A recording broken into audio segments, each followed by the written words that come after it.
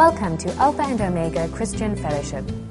Our vision is to extend and establish the influence of the Kingdom of God by equipping the saints for the work of ministry. We trust that you will be blessed and encouraged by the Word of God. If we talk about the year of realization, Pastor Andreas, by the Spirit, has said to us that this could be a year like no other in terms of growth, in terms of release, in terms of breakthrough, in terms of promotion in the Spirit.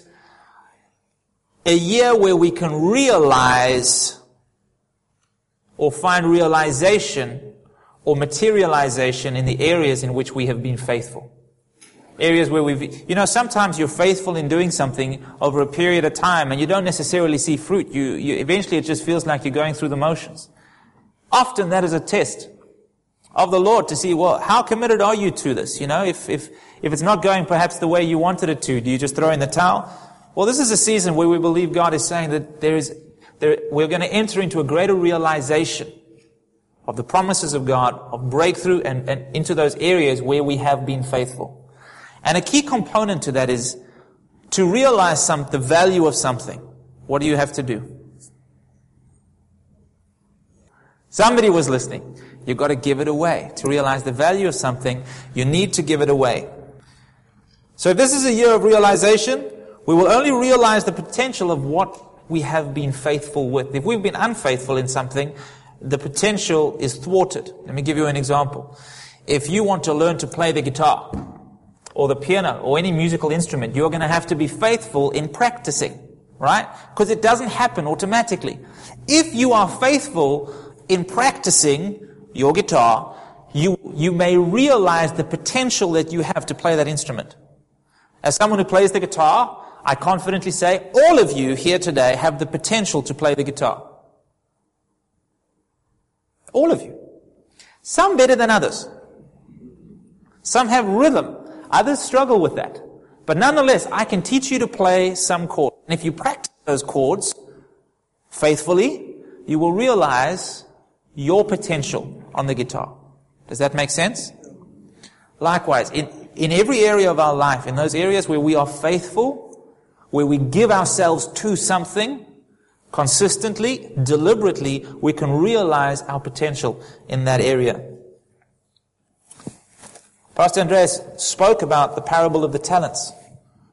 A ruler went away, he handed to 3 of his servants 3 different portions of money, considerable portions. To one 5 talents, to one 3, or 2, to another one 1.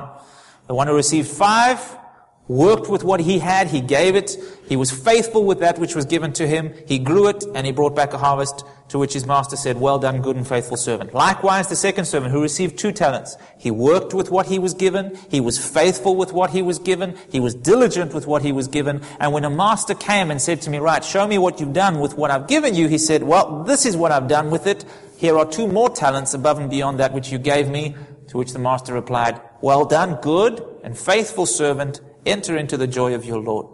Then came the third servant who received 1 talent. This servant buried the talent in the ground. He was not faithful with the gift he'd been given. He was not faithful with that which was entrusted to him. And so what happened? Even what he had was taken away.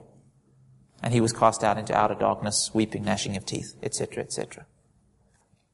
So to realize what we have, we need to be disciplined and diligent in working with that so that its potential can be materialized or realized. We spoke about to realize the value of something, you have to give it away. Some of the examples that were given were money. To realize money means nothing to you. It has no value to you in your pocket. It only gains value when it is given away or exchanged for something else. Make sense? Pastor Andreas also spoke about the widow with the oil. The widow who was in debt, and she had 2 sons that the person she owed money to was going to take, the lender was going to take from her in order to pay off her debt. And she had this problem, and she went to the prophet, and the prophet said, well, what have you got in your house? And she said, well, I've got nothing but this little jar of oil. And he said, right, take that jar of oil, do something with it. Do something with that which you've been given. And she realized a miracle that day. She realized through her obedience, the hand of God moving on her behalf and doing something wonderful and incredible for her. Likewise, the blood of Christ. The blood of Christ, the value of the blood of Christ was only realized when it was shed on the cross. The Bible actually says this. It says, if the enemy knew what was going on when they hung Jesus on the cross, they never would have crucified him. Because they didn't realize the value of his blood until it had been shed. And then it was too late for them. And so likewise, you and I have been given so much by the Lord. And as I hear this word, and as folks, it's, when God speaks to us prophetically, we've got a responsibility. What are we going to do with the word of the Lord that He's given us? First thing we have to do is we have to test this. Is this of the Lord? Is this scriptural? Is this right? Who is this coming from? Who is it coming through? Amen? So we test, the Bible says, all things. But once we've discerned that and we believe that this is the word of the Lord for us, prophecy doesn't just happen automatically.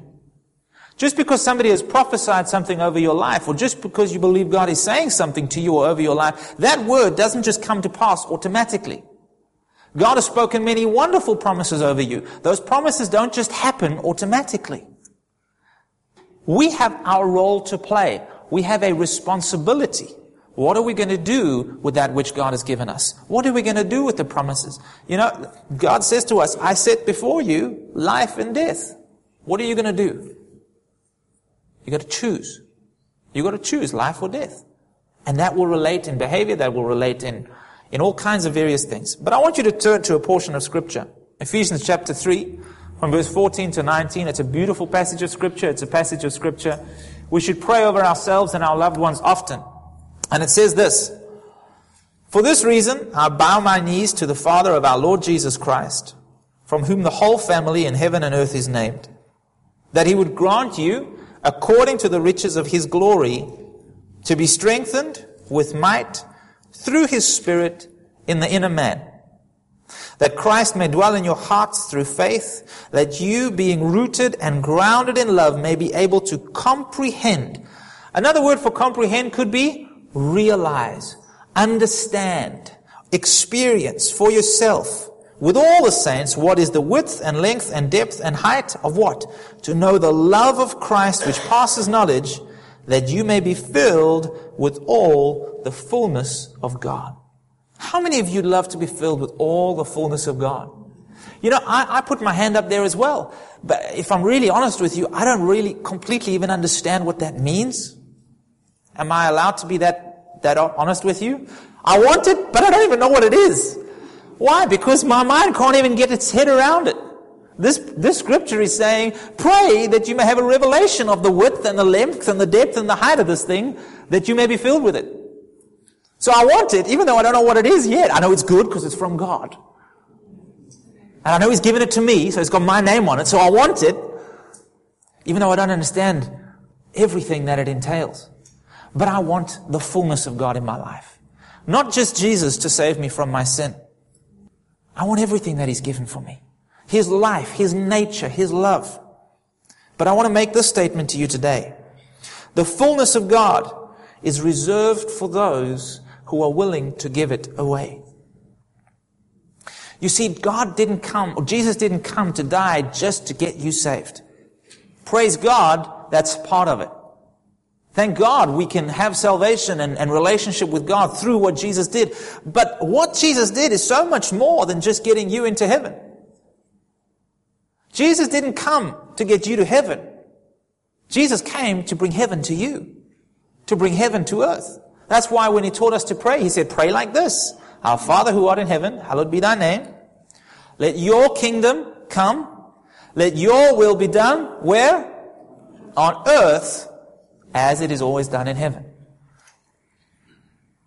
To be a believer is not to be saved. Hallelujah. Because if that's what it was all about, we should have a suicide terminal at the end of our altar queue. If all that coming to Jesus was about was getting saved and going to heaven, then we should get everybody saved and send them straight there. Wouldn't you agree? I mean, if that's what it's all about. But it's more than that. It's about bringing God, His love, His life here to earth. It's about being filled with that fullness of God, with everything that He has come to give. To what end? Because God wants to restore more than just you to Himself. God, through the fall of man, God lost more than just your heart and your soul. He lost humanity. He lost this world that He created. God hasn't changed. His love for you and I and for this world has not changed. But if we want to experience the fullness of God, we need to be willing to give that fullness away. We need to be willing to be conduits for that love, conduits for that fullness, making room for it afresh and again, day by day. The fullness of God is the harvest of a life that is sown for the kingdom. I want to say that again. The fullness of God is the harvest. It's the reward. It's the fruit. It's the blessing of a life that is given to sow what it has into the kingdom, for the kingdom, into the world. And so this is, yes, I probably could. The fullness of God in the life of a believer is the harvest or the reward or the fruit for a life that is sown. In other words, to realize the value of something, you've got to start giving it away. And I listen to that word, and I have to be honest with myself and share with you guys and say, where do we as a fellowship stand on that? Where do I as an individual stand on that? And I ask you the same question. Where do you stand on that? If I truly want to realize the fullness of God in my life, I need to begin engaging with Him in a way that says, all right, I need to give away what I've got so that I can realize more. Because understanding the kingdom of God is not understood by just receiving Christ and have it be for you. Because it has an expression.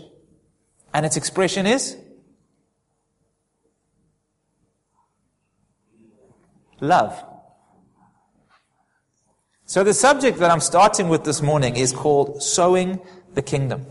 If we want to experience the fullness of the kingdom, we need to learn what it is to give it away. And so let's start understanding this thing called the kingdom. You know, Jesus never ever preached the gospel of salvation. That may be a revelation to you this morning. There's no record that I know of where Jesus is recorded as preaching the gospel of salvation.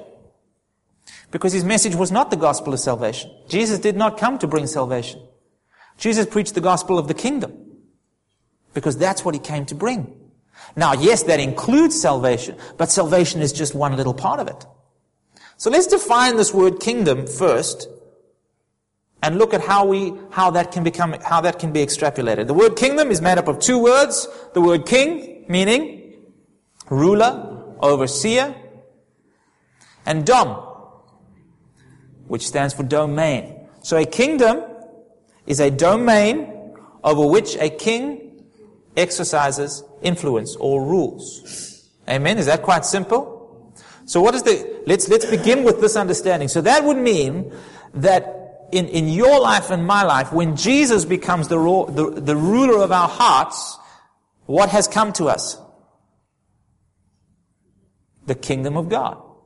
Because my life now becomes the domain or the area over which Jesus exercises influence. Amen? So the whole reason Jesus came, the whole reason we are saved, is so that we could come under the influence of the King. Now, those who are under the influence of the King, what does that mean? That means we no longer live for ourselves. That means we no longer live for our dreams or to build our kingdom. Our lives are now being ruled not by our wills or desires, but by the Lord's, by the King's. He becomes ruler. Very simple understanding. Would you agree with me?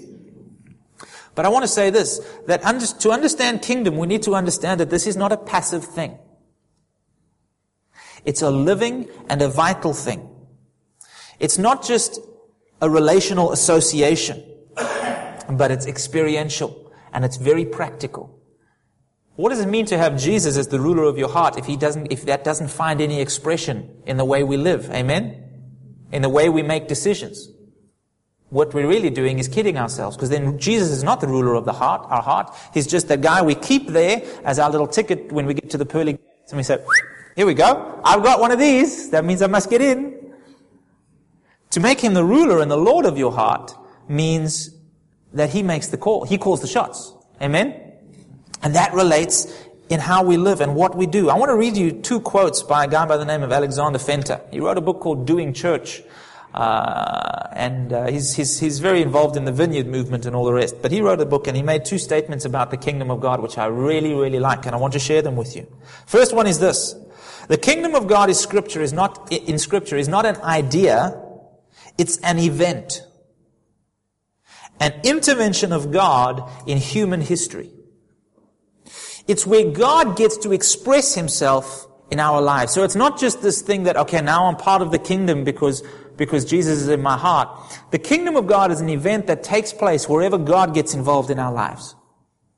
Where He gets to make the decision, where He gets to work in us, where He gets to work through us, where He brings revelation to us, where that revelation finds expression, where the power of God is released, where deliverance takes place, where restoration happens, where healing happens. These are all manifestations of the kingdom of God, where His rulership, where His influence comes into the natural and brings with it supernatural. So in other words, it's not just this idea that I now belong to Jesus and I'm part of this club Jesus. Because if that were the case, we'd be like every other little religion out there. We're not part of a club, we're part of a kingdom. And that kingdom expression is not just in our affiliation, but it's in action. It's practical. The second thing he says is this: the kingdom is the rule of God. The church is the community that receives and expresses that rule of God. Very simple. The kingdom is the rule of God. It's where He rules. And the church, that is you and I, the body of Christ, are the ones who receive that rulership and express it into the world. The kingdom of God, folks, is all about God-inspired change that begins in the heart. It's where Christ does something within us that changes us, that changes our motivation, that changes the way we think, the way we do, and that leads to action. Why is it you come Sunday after Sunday? Just to be blessed or to hear a message? Well, that's good. We hope you're blessed.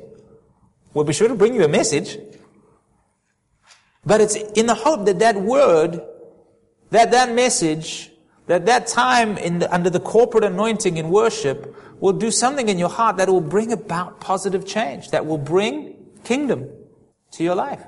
For what? To what end? So that you can go home and be blessed? No. So that you can take that kingdom influence that has happened to you and give it away and share it. Amen? When the kingdom of God is sown into our hearts, we begin to change. That's what it's all about.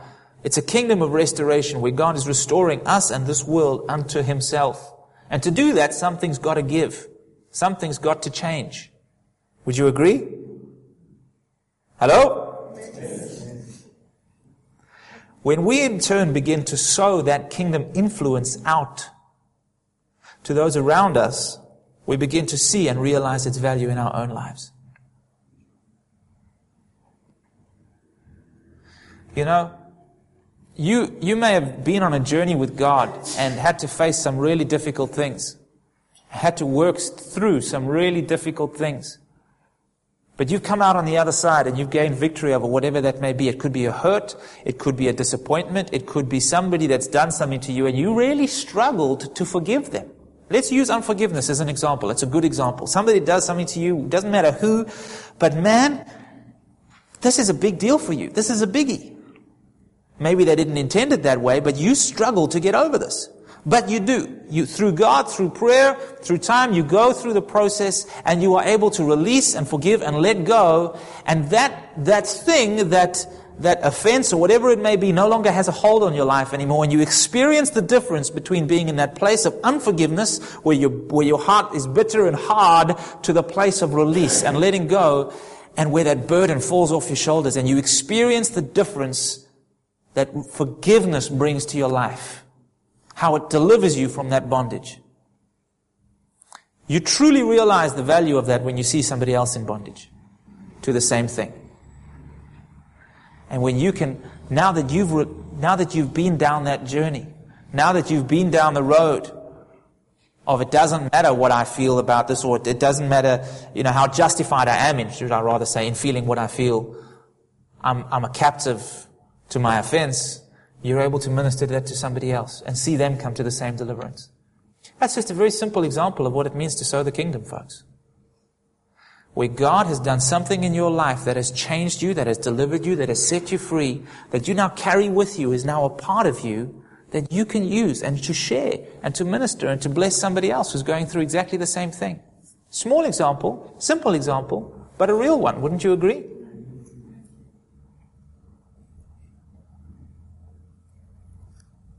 And once we begin sowing out the kingdom, and we begin seeing that we have the power to influence people for Jesus, that's a strong motivator. I must be honest, that's one of the things that motivates me the most, is the realization that in being who I am and doing what I can do, I can influence people. That's not the motivator, by the way, but I can influence them towards Christ, to know Him more, to have a deeper understanding of who He is, to come into the fullness of who God has made them to be and released into the calling that He has on their lives. That's my dream. That's what I'm passionate about. We are here to influence, folks. We have a king, and He has a kingdom, and we are His army, and there is a kingdom mandate. And what is that mandate? Kingdom influence. To bring the influence of God into our world, into our workplace, into wherever it is that we have influence, whether it be in school, in varsity, in college, it doesn't matter. We have the power to influence and the responsibility to do so as well. So what happens? Well, let's read a portion of Scripture with me, if you would. Mark chapter 12. Well, we'll answer that question a little bit later. But I first want to read the Scripture. Mark chapter 12. It's one of my favorite portions of Scripture. I love the account of this event. Mark 12, 28 to 34. It says this. Then one of the scribes came. Let me just give you an example. Jesus was being asked some tough questions here by the Pharisees. They said to him, basically, if a wife marries someone and that guy dies, the law of Moses said his brothers should take care of the wife. And so, he dies, his brother marries the woman, but then he dies and the other brother marries the woman, and then he dies, and then this happened 7 times. I mean, they were quite, they made their point.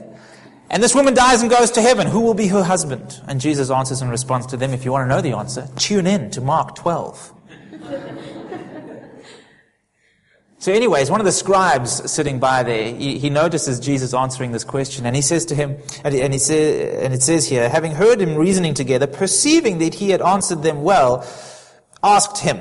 Now you have the scribe asking Jesus questions. He says, which is the first commandment of all? And Jesus answered him and said, the first commandment is, hear, O Israel, the Lord our God, the Lord is one. You shall love the Lord your God with all your heart, with all your soul, with all your mind, and with all your strength. This is the first, and the second is like it. You shall love your neighbor as yourself. There is no other commandment greater than these. And I love this part. The scribe says to Jesus, well said, teacher. You have spoken the truth, for there is one God, and there is no other but He. And to love Him with all the heart, and with all the understanding, with all the soul, and with all the strength, and to love one's neighbor as oneself, is more than all the whole burnt offerings and the sacrifices. He's affirming what Jesus had said. That is a wise answer. And I love this. And I love Jesus' response to him. Now when Jesus saw that he had answered wisely, he said to him, you, sir, are not far from the kingdom. I remember the first time I read that scripture, I thought, what do you mean you're not far from the kingdom? That is actually a very loaded statement. Here the scribe is talking with Jesus. He has wisdom and understanding of the scriptures. But Jesus doesn't attribute it to him as righteousness. He says to him, you're not far from the kingdom. What is it that was the barrier that this man had to cross over to be in the kingdom? What is it this man had to do to be born again, as we say? That understanding that he had to go from here, in his head, to down here in his heart. He was a man of the law. This man had knowledge, but clearly that knowledge had not yet become revelation to him. Because if it had, it would have translated into the faith to bring him into the kingdom. And I love Jesus doesn't discourage the man. He says to him, you're not far, you're nearly there. But not quite yet. To him, it remained outward conformance to a set of laws that were there. But it had not yet become the motivation of his heart. And the Bible says faith without works is dead. Likewise, works without faith are futile. What I'm talking to you about this morning, folks, in sowing the kingdom, is not about a set of works that I'm prescribing we need to do. What I'm talking about is the very heartbeat of God, the very kingdom of God, the very influence of God, the very presence of God becoming our passion, our pursuit, the thing that drives us, the thing that inspires us, the thing that motivates us above all else.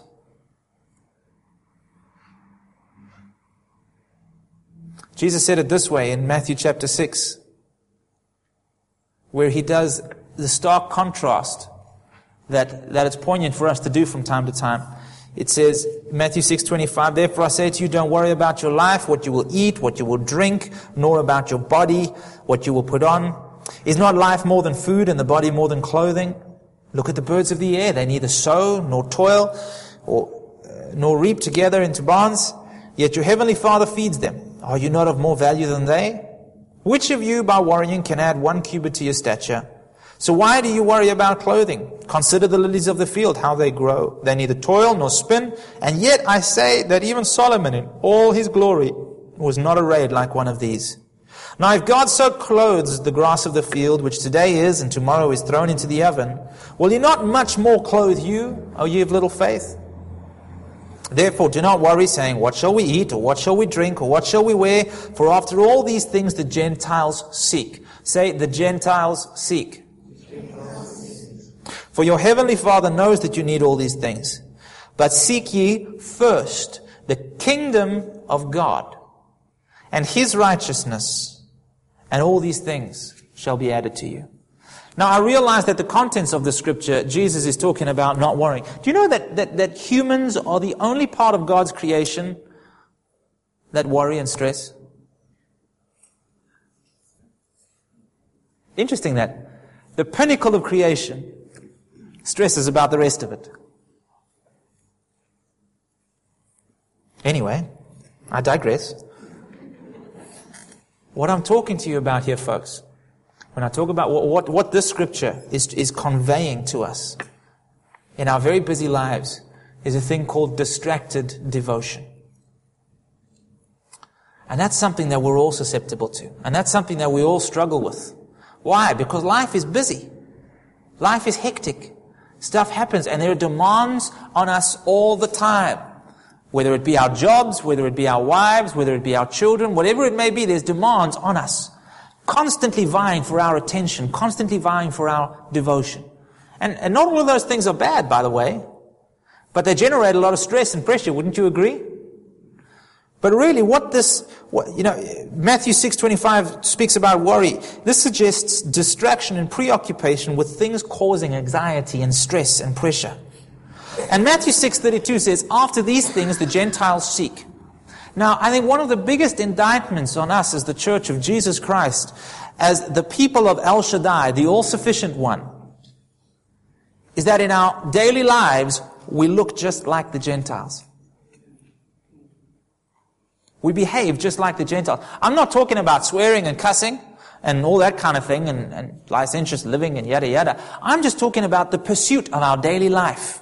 We go about life, so we got to get a job so that we can provide for our families. And that kind of becomes so much of the cycle of life. Getting a job so that we can live, so that we can survive, and go to church on Sunday to praise Jesus for the job. Is that the motivation? If that's what our life is all about, then what the scripture is really telling us is that we're no different from the world. What is it that sets us apart from the world? I'll tell you what it is. It's what we actively pursue. What we actively pursue that sets us apart. Jesus, the love of God, the Holy Spirit, His influence in our lives, the kingdom of God. What we're pursuing is not for ourselves. It's not just so that we can build an empire or have a good living or a good life. Are those things evil, by the way? No, they're not evil. But when they become the motivation of our hearts, they take us away from what God wants us to do and who God wants us to be and the plan that God has in place. Seeking first the kingdom means that I am actively pursuing to know and experience and to share the love of God in every area of my life. You know, the Bible says there are two things, and I haven't made it through a quarter of my notes, but I'm going to have to close with this train of thought. It says, seek ye first the kingdom of God and His righteousness. Right? There's two things that we need to seek. It says, don't worry about all these other things. Don't seek after all those other things. Don't let that be your pursuit. Here's what you seek after. The kingdom of God, and we've already established what that is. His rulership, His influence in our lives, not once off just so that we can be saved, but daily, moment by moment. And His righteousness. Who can tell me, what does righteousness mean? Quite right, to be in right standing with God. So if my pursuit is righteousness, then my pursuit is to bring every area of my life into right standing with God. That means change. That means allowing Jesus to be Lord. That means allowing me to shift my priorities, my motivations, my attitudes, and to make that my pursuit. To be just like Jesus Christ. A wise man who happens to be in our midst this morning said to me on Friday, righteousness is the predominance of God's love. You see, folks, here's what we need to understand. When I'm talking to you about the kingdom and expressing the kingdom, everything about our kingdom reflects what? The King. The King. And if we are talking about the influence of the kingdom of God, who is our King? God. And what is God? God is love. God is love. So, to round this out and to make this really simple and to set a platform for where I'm going to be going in the weeks ahead, to understand that sowing the kingdom means sowing the love of God is what unlocks, is what enables us to shift our heart attitude and our thinking into the place where we can say, my motivation, my pursuit in life needs to be loving God and letting that love flow out through me. Because as I give it away, I realize the value of it. That is very, very simply an understanding of what it means to sow the kingdom of God. We're going to look at how that breaks down in the weeks ahead. But I want to read to you again, just in closing, the scripture that I read at the beginning. Ephesians chapter 3. He says, from verse 15, or from verse 16, that God would grant you, according to the riches of His glory, to be strengthened with might through His Spirit in the inner man, that Christ may dwell in your hearts through faith. In other words, so that His presence will let you be rooted and grounded in that love, that you may be able to comprehend what is the width and length and depth and height, to know the love of Christ, which passes knowledge, that you may be filled with all the fullness of God. Folks, if you and I want to experience the fullness of God, what we need to get a revelation of is the love of God. What we need to begin sharing is the love of God. The love of God. Being in love with Him. Allowing that to be our motivation. Allowing that to be the reason for everything that we do. Let that be the reason you go to work every day. To love. If you want a job, God's given you one. It's called this. Owe no man anything but love. love. We're going to break that down in the weeks ahead. Look at the very basic pattern that God has given us for how to extrapolate this and how to walk this out very simply and very practically. But here's the whole motivation behind this, folks. If this is to be our year of realization, if this is our year where we will realize the value of what we have, we need to understand that change may be required in those areas where we're not giving it away, where we have something that we're sitting on, where we have something that we're not being faithful with, a responsibility from God, a mandate from God to share love. If we want to realize that love, we've got to share it. If we want to realize the value of the love of God, we've got to share it. Thank you for listening to this message. For additional resources and more information about this ministry, come and visit us at www.alphaomega.org.za.